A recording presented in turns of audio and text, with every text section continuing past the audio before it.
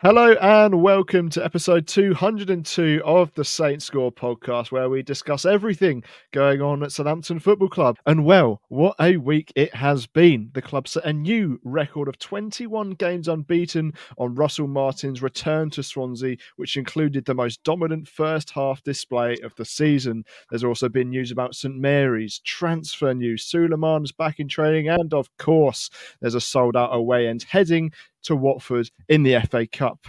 To discuss it all, my name's Harry Tizard and I'm joined by Ollie Boast. Ollie, how are you doing this week? I'm doing very well, thanks. No Jamie again. I don't actually know where he is. Has he sent his apologies where he is? I've got absolutely no idea. I never seem to anymore. He's either here or he's not. I think he is in the country though, because last week he was on the slopes in France. He's in the UK, but I don't know whereabouts. I don't know what he's up to. Yeah, I'm doing all right. I didn't manage to catch the game. It was an early kickoff, wasn't it? So we were on TV, but I didn't manage to catch it. I was ice skating instead. I want you to guess.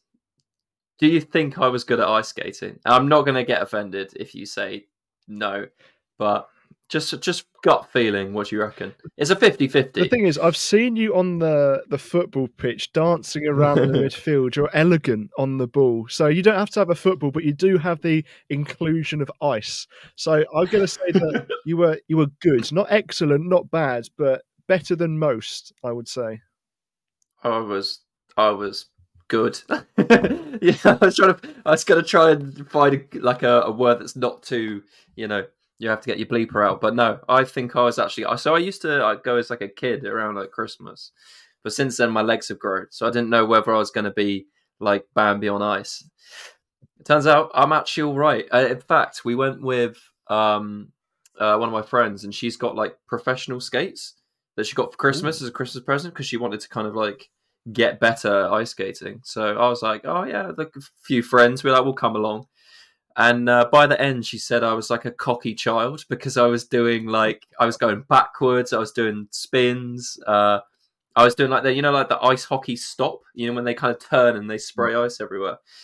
I wasn't quite doing that, but I was doing the same sort of thing. And yeah, she wasn't very happy. And apparently, I needed to tone down the I don't even know what you'd call it, cockiness, I guess. So we're on the scale between Bambi and Torval and Dean. Would you say you are? Maybe like just above the middle, I'd say. If it was a scale, it'd be like a 6. Like there was still like 8-year-olds doing like laps around me, like these little tiny kids who were like flying around backwards quicker than I'm going forwards. So yeah, I still know my lane. Don't worry, I'm not gonna like start creating an ice skating podcast or anything. But it was a surprise to see that I was actually okay, because I thought I was going to be hugging the barrier or holding the penguins, but I could actually stand up, which is quite nice. I wonder how many ice skating podcasts there are out there. There must be, because of Dancing on Ice. There must be like the fan shows. But apart from ice skating, was there any other fun things during your week? I went to Wells. Do you know where Wells is? Wells, not Wales. It's the Hot Fuzz village. I don't know if you've watched Hot Fuzz, Edgar Wright film. But basically, it's like a murder mystery / comedy. Nick Frost, Simon Pegg, and they go to the small. Basically, the main character gets relocated to the smallest village in England, which is Wells. They don't call it Wells in the film, but that's what it is in real life. It's in Somerset. It's about an hour drive from Bristol, so we went down there for just a little day trip. It's actually really nice down there, really quiet, as you can imagine, because it's quite small. And you can kind of go round the village in the centre in about half an hour. It's really but it's got quite a few nice like shops and stuff. So if you're an Edgar Wright fan or you just like small villages, then check out Wales. Look at us being like informative. Well, Ollie didn't go to Wales, but Russell Martin and the rest of the Saints did in the reverse fixture at St Mary's. It was a 5-0 win. And do you know what? At times, it felt that it was going to be as comfortable. 2-0 up. Che Adams scored the first, and then Will Smallbone scored the second. The Swans, they did get one back, but Flynn Downs replied 5 minutes later in the first half for a comfortable 3-1 lead. There were no goals in the second half, but it did look like Swansea were the more likely to, but Bazunu made a couple of good saves in that. Ollie, overall, what were your thoughts on the performance? Well, I mentioned to you before when we did our prediction how I think it could be a real tricky one, but yet again, this team overcomes what could be a potential hiccup, and we got over it. We played exceptionally well in the first half, set the tone, and allowed us, even though we were not quite as dominant in the second half, we kind of set ourselves up well enough to be able to overcome that. So I think on paper it was a really tricky fixture. There's a lot of history there. There's a lot of riding on it, knowing it is a kind of record-breaking game, wasn't it? That's the main headline that was going into it. It's like, will Southampton break their record? And not only to do, I would have maybe taken a draw, taken the circumstances, but to bring a win out of the game, I think was really good. And also as well, having that early win, early doors in the week, in terms of the weekend, it really put the pressure on the other teams as well. Which is what I quite like. I like us setting the tone and making sure others follow as well. Briefly allowing us to be in second and then it getting taken away. But yeah, it was a really good game. I think it's great that we took 3 points out of it. And it just keeps giving me confidence for the next ones because we can continue to build this unbeaten streak, which I think will be so important for our season. Now, I know that you don't like to change a winning team, and it seems that Russell Martin doesn't either. When there's a week between fixtures, he likes to stick with the same sort of players. Do you think that really helps in a relentless championship season when you do have, let's say, slower months like January, when you have 4 or 5 fixtures? There's not as many Tuesday and Wednesday games. It means that you've got training during the week to refine certain things, but it also means that you're not going to have to change one of your defenders, one of your midfielders, one of your attackers. You can, retain most of the starting 11 that have done well the week before. I mean, exactly. And I think the players that potentially have could this person come in? I don't think the players playing are given the opportunity for rotation because I look at that midfield and I think all 3 of the midfielders had excellent games, which I think really makes it tricky for when people going, oh, good team, but I wish Alcaraz was starting, which I understand that frustration. He's an exciting player. We want to see him play. But realistically, who do you take out of that midfield? I mean, Wolf Spawnbone is not as favourable because he's not quite as glamorous as Alcaraz, but he did exactly what he needed to on the weekend, and he grabbed a goal as well. So yeah, it's one of those ones where they're playing really well, and it would be unfair to drop them there. Like you said, you can have that aspect where you think you get those partnerships with people that playing the amount of minutes and together they build up those relationships. That is true, but also I think just playing informed players, which is what they are, is the best way. I think you could have a lot of talent. So like when Sulemana potentially could be starting to work his way back into the team, yes, he's probably got a higher ceiling than someone like Ryan Fraser in terms of his value and maybe his potential as well. But Ryan Fraser's on red hot form, and it would be unfair to drop him out of the team just because a player has potential. Now, it was a dominant start, and we scored after 6 minutes. Ryan Manning, someone that's had a lot of question marks over him for a long period, played it into Che Adams. He flicked it round the corner to Stuart Armstrong. He moved on to his right foot. The shot was safe, but Adams is there from a couple of yards out. And it always seems that he is there. When there's a shot being saved, he always seems to follow in, and he gets exactly what he deserves. A nice, simple finish from a few yards out. Another goal. He seems to be gaining confidence every week. And in previous episodes, we've talked about should he stay, should he go, why he's starting to be in form now. But I'm going to ask you a slightly different question from the weeks that I have before. What would we lose if he goes in this transfer window? We're moving towards the final week. It doesn't look like there's going to be any movement on that front. But after, a lot of people 50% probably saying we could cash in, we want some money. The other 50% saying no, we've got to keep him. What's your updated maybe opinion on that? But also, what would we lose if he goes? Well, I think the main thing we'd lose if he does go is the financial side, which is the fact that we initially invested 15 million into him, and he's probably, I don't know, actually, I'm going to have a look and see how old he is, but he's in 27, so that you'd pretty say peak years in terms of a striker, maybe a little bit longer because with his game, he's not entirely reliant on pace. I'd say he's a lot more positioning, hold up play. So I think he has got a bit of he could probably play a little bit longer because he's not a player who's as explosive. But 27 is kind of the prime age for a striker. So letting him go on a free would be quite a large financial loss. I think we could have easily recuperated the money that we paid, maybe even a bit more, considering he had Premier League goals and again he's proved himself now twice in the Championship. So we lose that financial side if he goes. There is also the possibility of him losing his focus, because after January, if he's got less than 6 months on his deal, he could start negotiating with other teams and maybe mentally check out of the season. I'm not saying he would, and maybe he might even step it up to really prove his point and put himself in the window. But I think we've seen it a little bit before, maybe at the start of the season, where the managers protected him and said his head's not quite in the game at the moment, and we're going to take him out until he feels fully focused. It's happened before, so it could potentially happen again. So if we did lose him, you've got the financial side, you've got the mental side, and then also as a player as well. We mentioned it there. Instincts-wise, he's a great striker. If you don't give him any time to think, he creates great opportunities. It's just his composure when he has time to put away a chance is one downfall. We've always known that. But yeah, you've got a kind of natural, instinctive striker that you'd be losing, physically strong and can pick a great pass as well. So really kind of adapting himself to our interlinking play, which I think is something he's grown into, considering our previous play was quick transitional and counter pressing. He's now adapted to be more on the ball and bringing others into the game. So that's something else that we might potentially lose. Something else that he's brought into his style of play. Now 1-0 quickly became 2. Taylor Harwood-Bellis, someone that we also highlighted last week, with a delightful pass over the top to Stuart Armstrong. He couldn't quite bring it down. Him and Ryan Fraser combined before the Scotsman, I should say the two Scottish players combined. Stuart Armstrong down the left-hand side, plays it into Will Smallbone.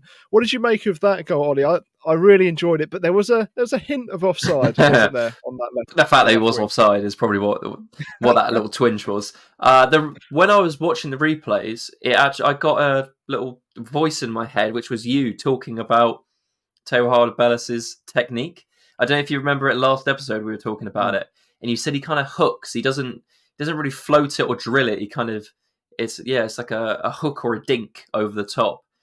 And he's done that right over the top. And as that ball was flying in the air, I was thinking, that's what Harry was saying last week. And he's proved the point exactly. And it's the assist to the assist, using an ice hockey term. But it's a beautiful ball.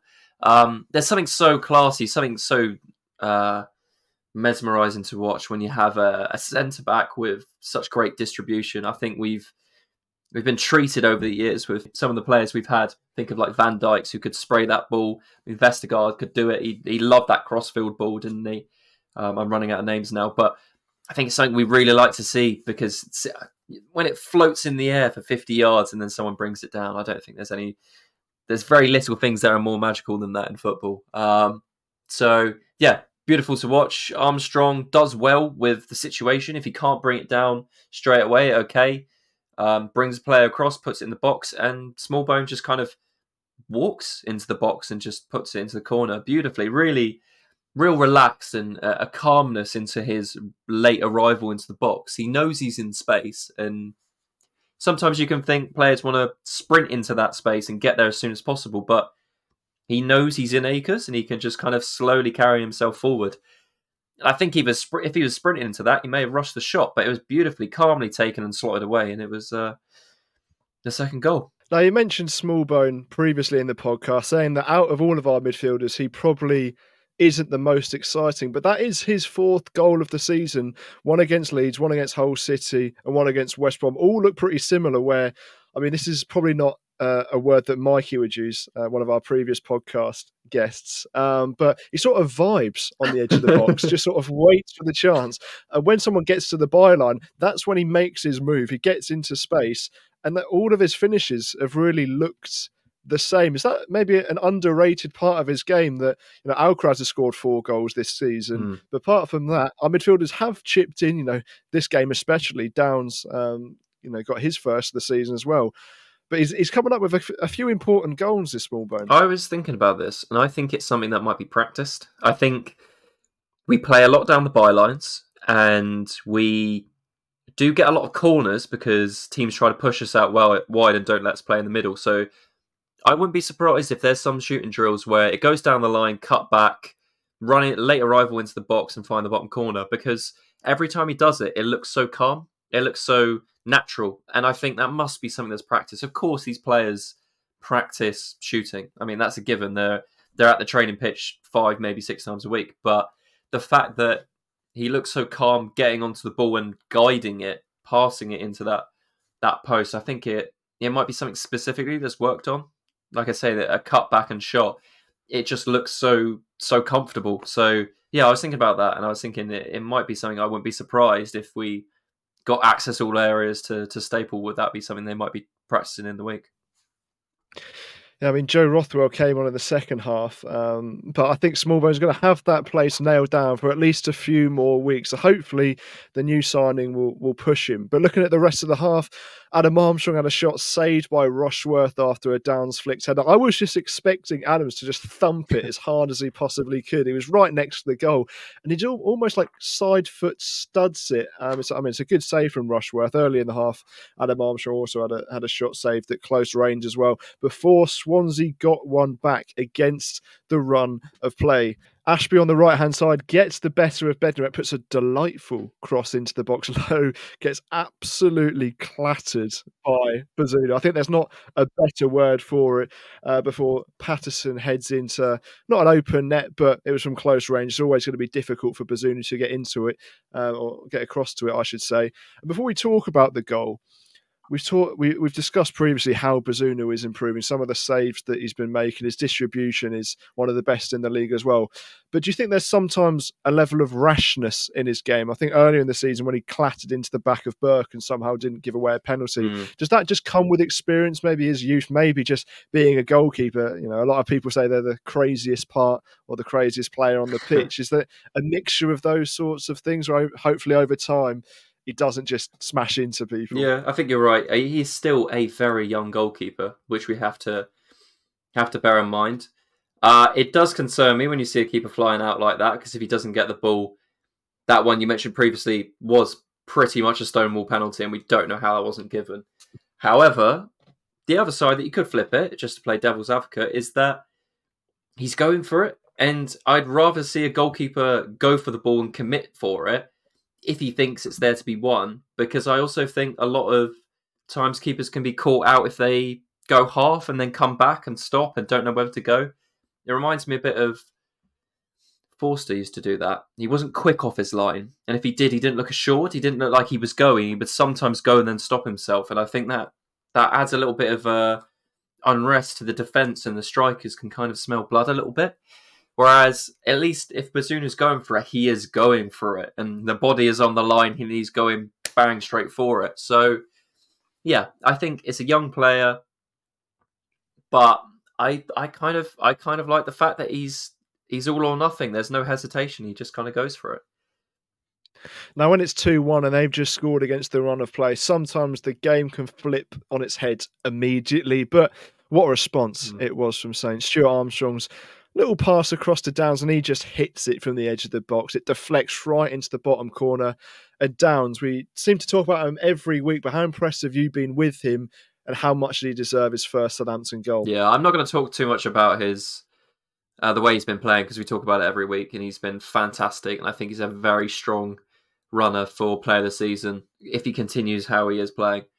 So I won't bore you and say the exact same thing that I say every week. But in terms of his goal, muted celebrations, obviously. But I think he does really deserve it. And I think even if it didn't take a deflection, it was definitely going on target. It just depends whether the keeper would have got something to it if it didn't take the deflection. But I like to see a shot from there, because a lot of the time, playing against low blocks and teams wanting to put as many bodies as they can in front of the goal, we do have to sometimes turn back and cut the ball back. And we've seen Alcaraz do it, where he's gone across goal and found the top corner.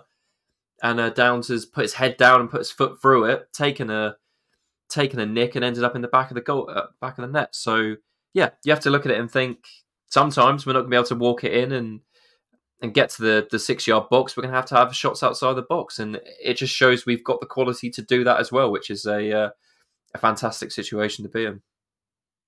Now, some Premier League transfer news that could really help Southampton. Calvin Phillips going on loan with an option to buy from Manchester City to West Ham. Could that help in our pursuit for Flynn Downs if we get promoted?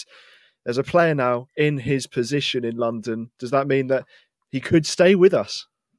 It's a possibility. I mean, this is very forward planning from you.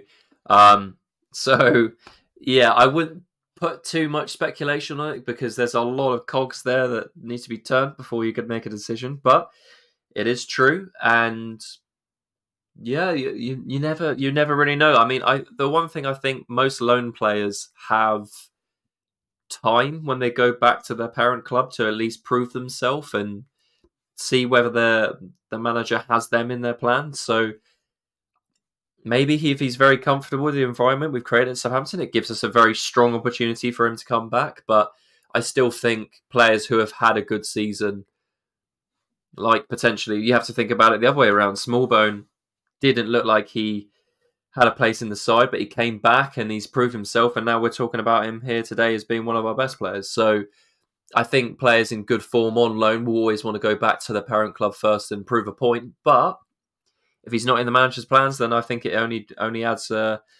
another chance for us to potentially keep him on a permanent basis. As a West Ham fan as well, it's always going to be difficult to prize him away. But you look at the team; they've got Soucek, Ward-Prowse, Kudus, Paqueta, Alvarez as well. Not all of them play in his position, but that's a packed midfield. And if he wants guaranteed playing time, hopefully in the Premier League next season, he knows there's always going to be a space open on the South Coast. Well, you look at that first half performance, Swansea, 2 shots, 1 on target, compared to 17 from us and 10 on target. Rushworth with 7 saves in that first half. And I feel like we're saying this every week, but is that the most impressed you've been from a first half performance? It's always going to be difficult when we've conceded a goal, so it's not complete perfection. But if you almost try to ignore that side of things, it was seriously dominant, wasn't it? And the one thing that you kept mentioning was the fact that we weren't scoring many goals away from home. But yeah, getting those 3 goals, like you said, it just really proves that was a little stumbling block, a little something that we were like, well, that's not quite right away from home. And then, okay, we've overcome that now as well. So fantastic that these slight questions are all kind of being answered. And yeah, like you said, really dominant, looking really strong. I think Swansea looked really vulnerable as well. I think that's the best way I can put it. We really opened up some of the weaknesses they had in their side. And I think they were probably feeling a little bit sad seeing how successful Russell Martin has set up his side and people potentially putting question marks on him at his time when he was at Swansea, saying, is his football really going to work? Kind of things like that, where he's had the real backing of one of the strongest, let's be honest, one of the strongest financial teams in the league. We are, I think, second in the fact that we're in the terms of how much wages we're paying. So he's been given the backing, but he's set up his side to play that way, and it just proves that it works.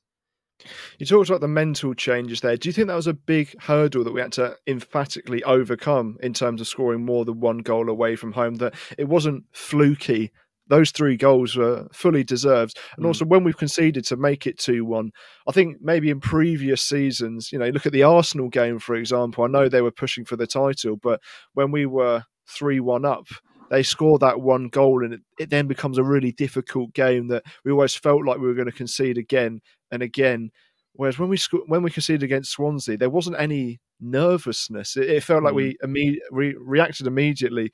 And maybe that's a change, not just this season overall, but within this season, that sometimes when the game's been really close and the other teams had momentum, we've just cleared the ball long. Whereas repetitive practice from what Martin's been doing and also saying in the press that he wants his players to always play the exact same way. Don't rush it, no matter what the score is. Play my way, otherwise you're not going to be in the team. So do you think overall that's just been a big change since he's came in? Definitely. And to be honest, I don't think there's much more that I can add from what you've said there. I think it's a mentality change. I think the proof is from the results that we get, and you can back yourself off that and think, well, we've previously done that before and we've got 21 undefeated from it, so it works. And I think that's a real important thing for the players in the back of their minds. And they think we continue to play this way and we will continue to get the results. I think it just adds that assurance to their game. Now, look at the second half. Armstrong scored, but the goal was ruled out for offside, and Fraser's half volley went over the bar before something that caused quite a lot of controversy on social media. Taylor Harwood-Bellis was subbed off for Jack Stevens. What did you make of that? I didn't really see too much of the controversy, so you might have to catch me up on that. That may be because I've also deleted Twitter. People weren't too happy because Jack Stevens, I think it's maybe harsh to say rusty, because he's not had a lot of minutes recently. There's a couple of stray passes, as you've seen from one of the highlights, when he gives the ball away in our own box. They almost score when Yates somehow misses from a yard out. He hits the outside of the post. But because Taylor Harwood-Bellis was on a yellow card, can you sort of understand where Russell Martin's thinking that, we're 3-1 up, we're comfortable in the game. I believe in Jack Stevens, our captain, someone that has, played the system for most of the season until he got injured, that he's confident in his players. And, it didn't seem like Taylor Harwood-Bellis was too happy to come off. But once Martin put the arm around him, he felt okay. So can you understand where maybe Russell Martin's coming from, but also the fans as well, that every time you see one of your favourite players or one of your best performing players come off, it's always, you don't always like it. Yeah, I get it, but for me, it's not a cause for concern. I think, like you said, he was on a yellow. We don't want him to get a second yellow. I don't know whether it looked like he was going to get a second yellow, but I think on a counter-attack or something like that, if a cynical challenge needs to be made, you don't really want to be second-guessing it if you're on a yellow, so I kind of get it. I think the manager does want to try and include Stevens into the team a little bit more because he has come back from injury. He is the club captain, and I think he wants him in and around the squad as much as he can. So in a game in the first half where we did look so dominant, it was quite a nice game to bring him on potentially. So I can understand that as well. But yeah, I think some of our centre backs haven't hit the ground running straight away. I think Harwood-Bellis took a few games to really cement his place, and I think it's unfortunate for Stevens because, again, the form that our two centre backs are on at the moment is going to be hard for him to start a game. So potentially, and we'll talk about it a little bit later, but is this a game in the cup that Stevens could get a full 90 and really get back into the swing of things, possibly? But yeah, it is a little bit frustrating because you don't want to see players come on and make mistakes, considering the player who just came off was playing fantastic. So I do get the frustration a little bit, but I think it's a logical decision from the manager, and overall it wasn't too costly. So I think, I don't think it was too bad of a gamble. Well, Southampton had a good start to that second half, but Swansea really grew into it. Like I said, Yates hit the post. Patterson forced a really good save out of Bazunu. Allen had a shot blocked from close range, and Balassi had his header pushed wide by Bazunu. Once again, it's a slower second half. We haven't had one of those for quite a long time in the season, but only 4 shots, none on target, compared to Swansea's 13 and 4 off target. It's sort of a replay of maybe the time that we played against Leeds earlier in the season where we were completely comfortable. I think we were 3-1 up in that game as well, or maybe 3-0 at halftime, and I think Pascal Stroik got a consolation. So once again, is it conserving energy? Is it being happy with the score you've got and maybe not pushing on for even more? Is there any worries behind that sort of thing, or are you just pretty happy that we saw out the game?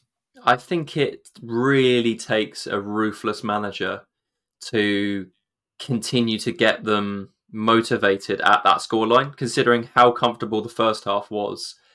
That initial reaction is, we can just coast here, game's almost done, yada, yada, yada. The opposition are coming out firing and going, right, we've got to get back into this game.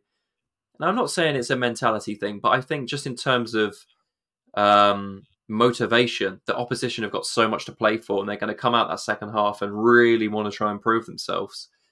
Compare that to the team that are ahead, comfortably, played really well. You talk about the possession, the attacking intent that they have compared against the opposition. So I get it, and you can't. I think there's been very little where we've had complete domination for the whole of the game. I think there will be some times where you have to realise you will have to defend for a little bit and just kind of soak up a little bit of pressure, which I think we did in the second half. I don't think there was a point where you really thought this looks like it's running away from us. I think we were containing the pressure. But yeah, I think it's something that has cropped up now and again. But I think again, it just comes down to that motivation when being so controlling in the game to try and have that next thing to strive for. Because going for that fourth goal isn't quite as motivating as trying to get back into the game. Now let's move on to other bits of news. Russell Martin, well, he was talking to BBC Radio 5 Live, and something that he mentioned was, I said to all of them that it's my stubbornness that has got us this far. If I back down now or show fear to the players, it's game over. What have you made of Russell Martin? Why do you think he's been successful this season? Well, I think what you've mentioned there is that he has his principles, and I know we're going to talk about it a little bit later, but the interview on TalkSport, you know what I'm talking about, with the old CEO. Mike He was Sellers. talking. That's the one. He said about Hassan Hutel and what he told him about football management, and he said that you have points where you prove yourself to the players. So you say you're going to play this style of play. If you get a result from it, if you win 3-0, you get the backing of the players. And I think we had this very early in Hassan Hutel. Didn't we beat, was it Arsenal? I think we beat. Yeah. And I think we lost the first game, but then the second game at home, we beat Arsenal. And I think that's where Hassan Hutel won us over. The pressing looked like it was working. We looked exciting. We looked quick on the break. And I think that's where, Hassan Hutel kind of won the players. And they thought, we're going to play for you because we believe in what you're saying. And I think our early form, our early kind of the late winners, coincidentally, I think that's the thing that got the players. They were thinking, we will find a way with this style. We will tire out the opposition and we will get a goal. I think that's when the players bought in. And we continue to play our principles even through the losses, the 4 games of terrible fixtures where it just didn't go right at all. The players still were on board and they still believed in what they were doing. And I think this unbeaten run is a massive, massive, massive milestone for them, and them thinking this does really work. And I think it will stick with a lot of the players for a while. I think they will realise that possession football is a really strong way to dominate a game, and potentially under other managers they might want to favour a possession style because they've seen how successful it's been for us on this run. Do you sort of to veer away from maybe this season and move to? I guess it could happen in the January transfer window, but maybe this summer as well, whether we get promoted or not. Do you think a manager playing attractive football and seemingly improving players as well, does that make us a better proposition for incoming players that you could look at? Other teams, maybe less as a bad example because they play some brilliant stuff as well. But when you play a really nice brand of football, players are more likely to want to come rather than if Everton come calling, for example. Not that they play a horrendous style, but Sean Dyche wants results, and that's what he gets. But you don't see all of this really nice stuff maybe that Russell Martin tries that sometimes doesn't work, and it's yet to be seen whether it will work in the top level. But it can attract, maybe the ambitious players as well. Yeah, I also think if you really dial down into it, I think the majority of footballers just want to be on the ball. And I think you really lose some players. I think you think of like the Mourinho third season curse, where he has them drilled and they have to be working defensively. And even when they're attacking, they're thinking about defending. They get motivated by the results they get. But after a while, they fall out of love with the football that they're playing because they're getting the results and they're getting the 3 points. They're winning the 1-0s, but they're not actually enjoying themselves playing. They're just kind of getting the results. And you might think, well, it's their job, get the results. That's all you paid for. Yada, yada, yada, move on to the next one. But if there's a proposition where you can go and you can enjoy your football, get on the ball more, be on possession and make risks and not always think defensively, I think it's a massive proposition. I think that's where this change in mentalities come from, because I think the pressing style was kind of fallen out of favour a little bit. I think players are looking elsewhere and seeing De Zerbi building out from his own 6-yard box and Pep using positional play and putting 8 midfielders in the middle and 1 defender and all of this. And people are thinking, well, hang on, I want to play that. I want to be on the ball. I want to be fluid. I want to be total football and all of this. I think that's the selling point, that you can be on the ball and you can make something happen. Whereas low blocks and pressing, it's not quite as glamorous, is it? Really, when you dive down into it. Now, Martin Semmens also talks about Nathan Jones, and I think he mentions that he doesn't think that he was given enough of a chance. I think he was. Yeah. 7 losses and 8 says about that. And I was going to ask you a question about it, but I think we both know the answer to it. Other things. At St Mary's, the away fans are going to move, probably, looking at all the feedback, and the home fans are going to get the entirety of the Northern. What did you make of that when the news broke? It's interesting because it's been talked about for years. So I think we've mentioned it on here. I was on the first Saints fans forum, which was a bridge in between the fans and senior directive members of the club. People like Toby Steele and people like that were sitting on the board, and we fed directly back to them. The thing we always got mentioned was moving the away fans because we felt they had too much of a presence behind the goal, and we wanted to move it. But we were told for various reasons to do with council, transport, and policing was the main three. And that's the three things that they're going to have to solve if they are going to move them, which I think will be very interesting to see how they do it. I'm not sure how they will do it. And you also have to think about the people who will have the away fans now in their seats. If you've been a lifelong Saints fan, sat in the same seat for 30 years, and they tell you they're going to move the away fans there and you can no longer sit there, I think that's going to be very interesting to see how they will get around that conundrum as well. Because let's be honest, the stadium's been there for 20 years. There might be quite a lot of people who've sat in the same seat for 20 years and will want to remain there. So they're not going to want to sit in with the away fans. So I'm not sure what's going to happen with that either. So it's interesting that they've proposed it, and it seems like it will be going ahead. If it allows for a whole almost wall of Saints fans to have a kind of Saints Big Bank or Cop, or I can't think of other, The yellow wall from Borussia yeah. We Dortmund. can have a red and white wall. But I also think that a lot of our presence that our fans comes from the back and forth with the away fans as well. So I'd be interesting to see where that would come into play, because I think you have the Northern, who obviously play off the away fans because they're in that side, and it's almost like on a bigger allocation, it's like a 50-50 kind of arguing against each other. And then you've got the Itchen North as well. We've got a very loud presence in that corner as well. So you kind of have both of those fans bouncing off each other and kind of cramming in on these away fans. And I think that's where a lot of our sound comes from. So if they do move, I don't know what that's going to do to the atmosphere. I don't know whether it's something they can potentially trial if they set it up, but I think there's going to be a lot of infrastructure change to be able to move out the away fans without having any commotion. You think where they are at the Northern, they go straight down those steps, straight to the coaches, and then they're out. The away fans go around the home fans, go around all the other way. There's no clashing. So there's going to have to be some real infrastructure change if they're going to do it. And I don't know how they do that. And they haven't really given too much away. I don't know where in the I think there's a lot of give us feedback and we'll get back to you sort of thing. Because I think Phil Parsons was talking on BBC Radio Solent that this is the end of seasons thing. Once the season's over, we want to get straight to it. And I was on an interesting sort of fan debate on Match Day Vlogs. If you're on YouTube or anything like that, you'll know exactly who they are. And it was about an hour-long debate just chatting to other Saints fans. And it's easy to say will make the atmosphere better, but there are a lot of problems behind it. Like you say, some people don't want to move or probably wouldn't want to move. I remember when I had a season ticket for the same for 8 years straight between League One and I think it was the Pellegrino season / Hughes was my final season. Maybe the Ralph Harston. I can't quite remember.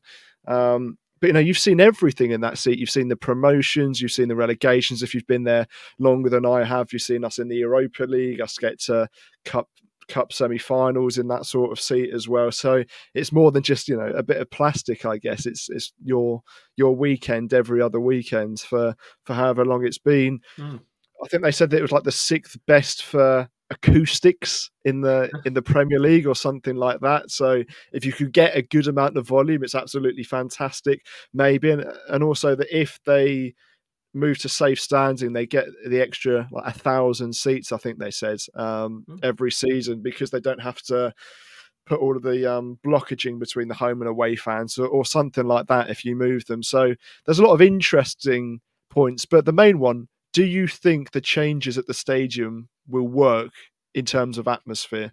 Your I, honest opinion. I think safe standing would, because I think there's a lot of fans who stand up for the majority game in the Northern anyway, and I think we don't really have. There used to be a real up and down. Can you take your seats, please? Yada yada yada. Especially in quiet periods of the game. I think safe standing, people will be on their feet. I've been in safe standing before, and I think it does have a bit more of an electric feel to it. I think you mentioned you were really impressed with the Wolves atmosphere when you went up there for a 1-1. I feel like was it Yeah, one? Yeah, the home atmosphere is really good, but their away end is unbelievable for the home fans because you yeah, just can't make any noise whatsoever. yeah.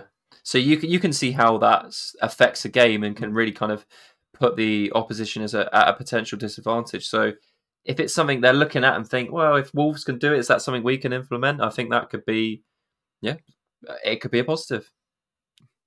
Other news: Kamari Doyle seems to be on the way out and to Brighton. He doesn't think he's going to get enough game time in a Saints shirt. What do you make of all of it? We've seen a lot of young players get minutes this season. Do you think the pathway's a bit blocked? Do you think it's because we've been on such a good run? Are you too fussed? Because it seems like we're going to get a fee plus a sell on percentage. Is there any worries that maybe other players will follow suit, or is this just a one time thing that we can see what happens with him and will benefit in the future if he gets sold for big money?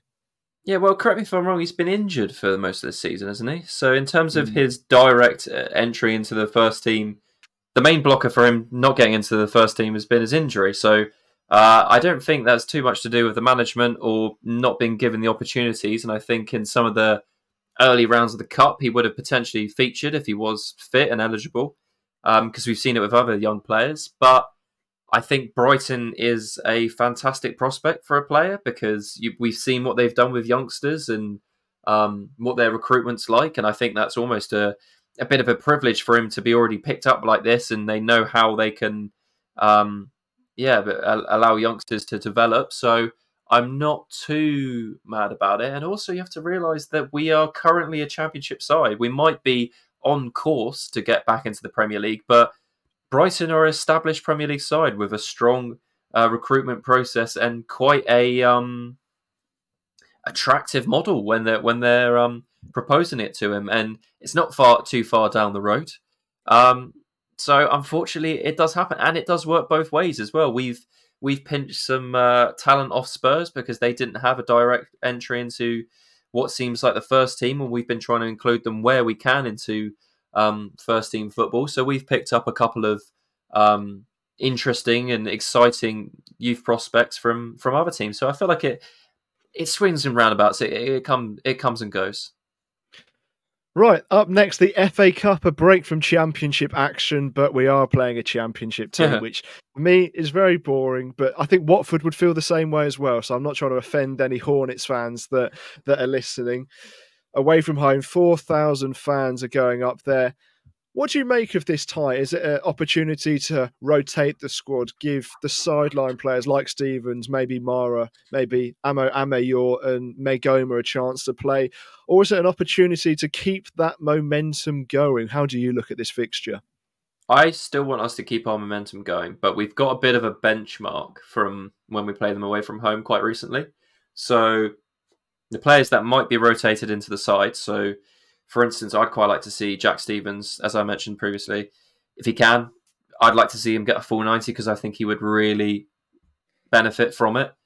So I'd like to see players like that come into the side. But you've got a benchmark and said, look, the first team who were on this great run drew up there. Can you go and get a win?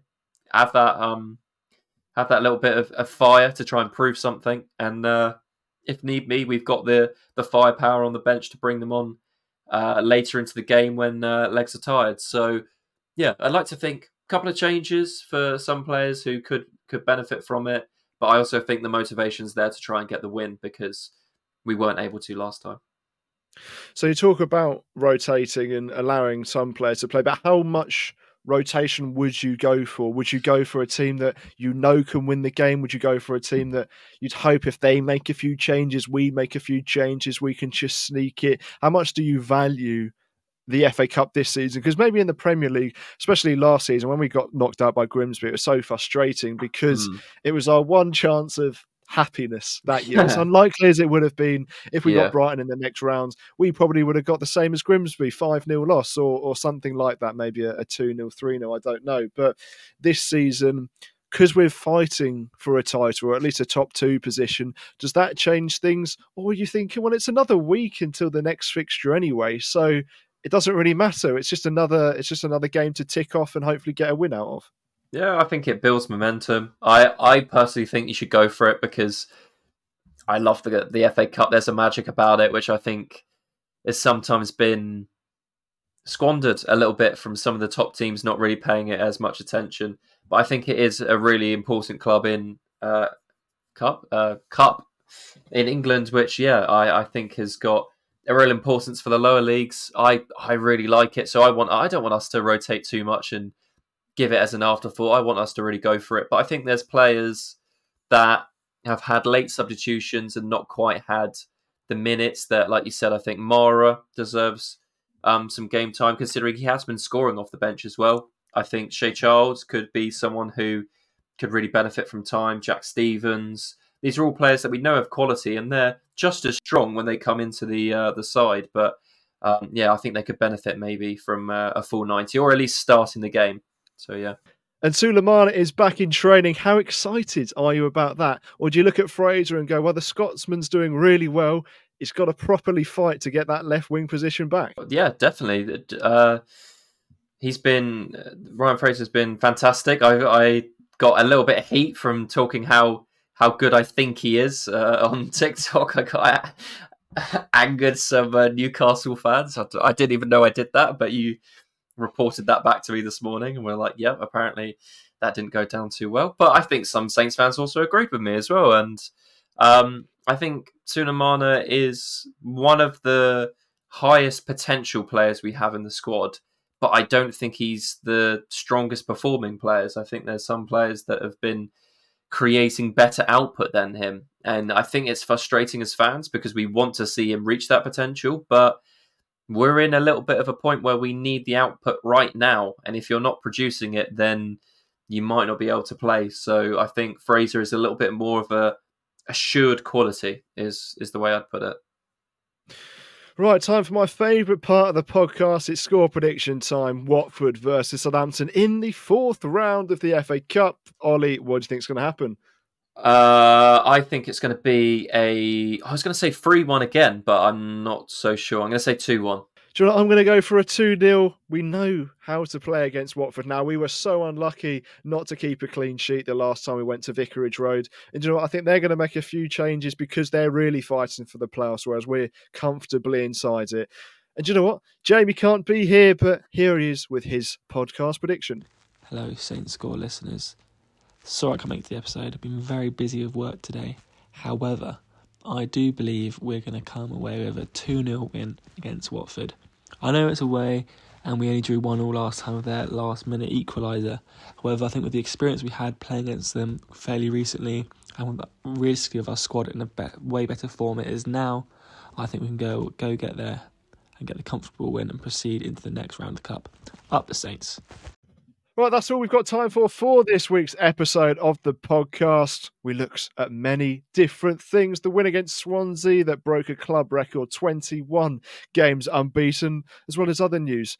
Martin, what he said to BBC Radio 5 Live, Simmons on Nathan Jones and Ralph Hasenhutl's reign, moving the away fans, Sulemana being back in training, and also Kamari Doyle going away from the club. And could that have an effect or maybe change how other youngsters look at being at Southampton? My name's been Harry Tizard and I've been joined by Ollie Boast. Thank you very much for listening.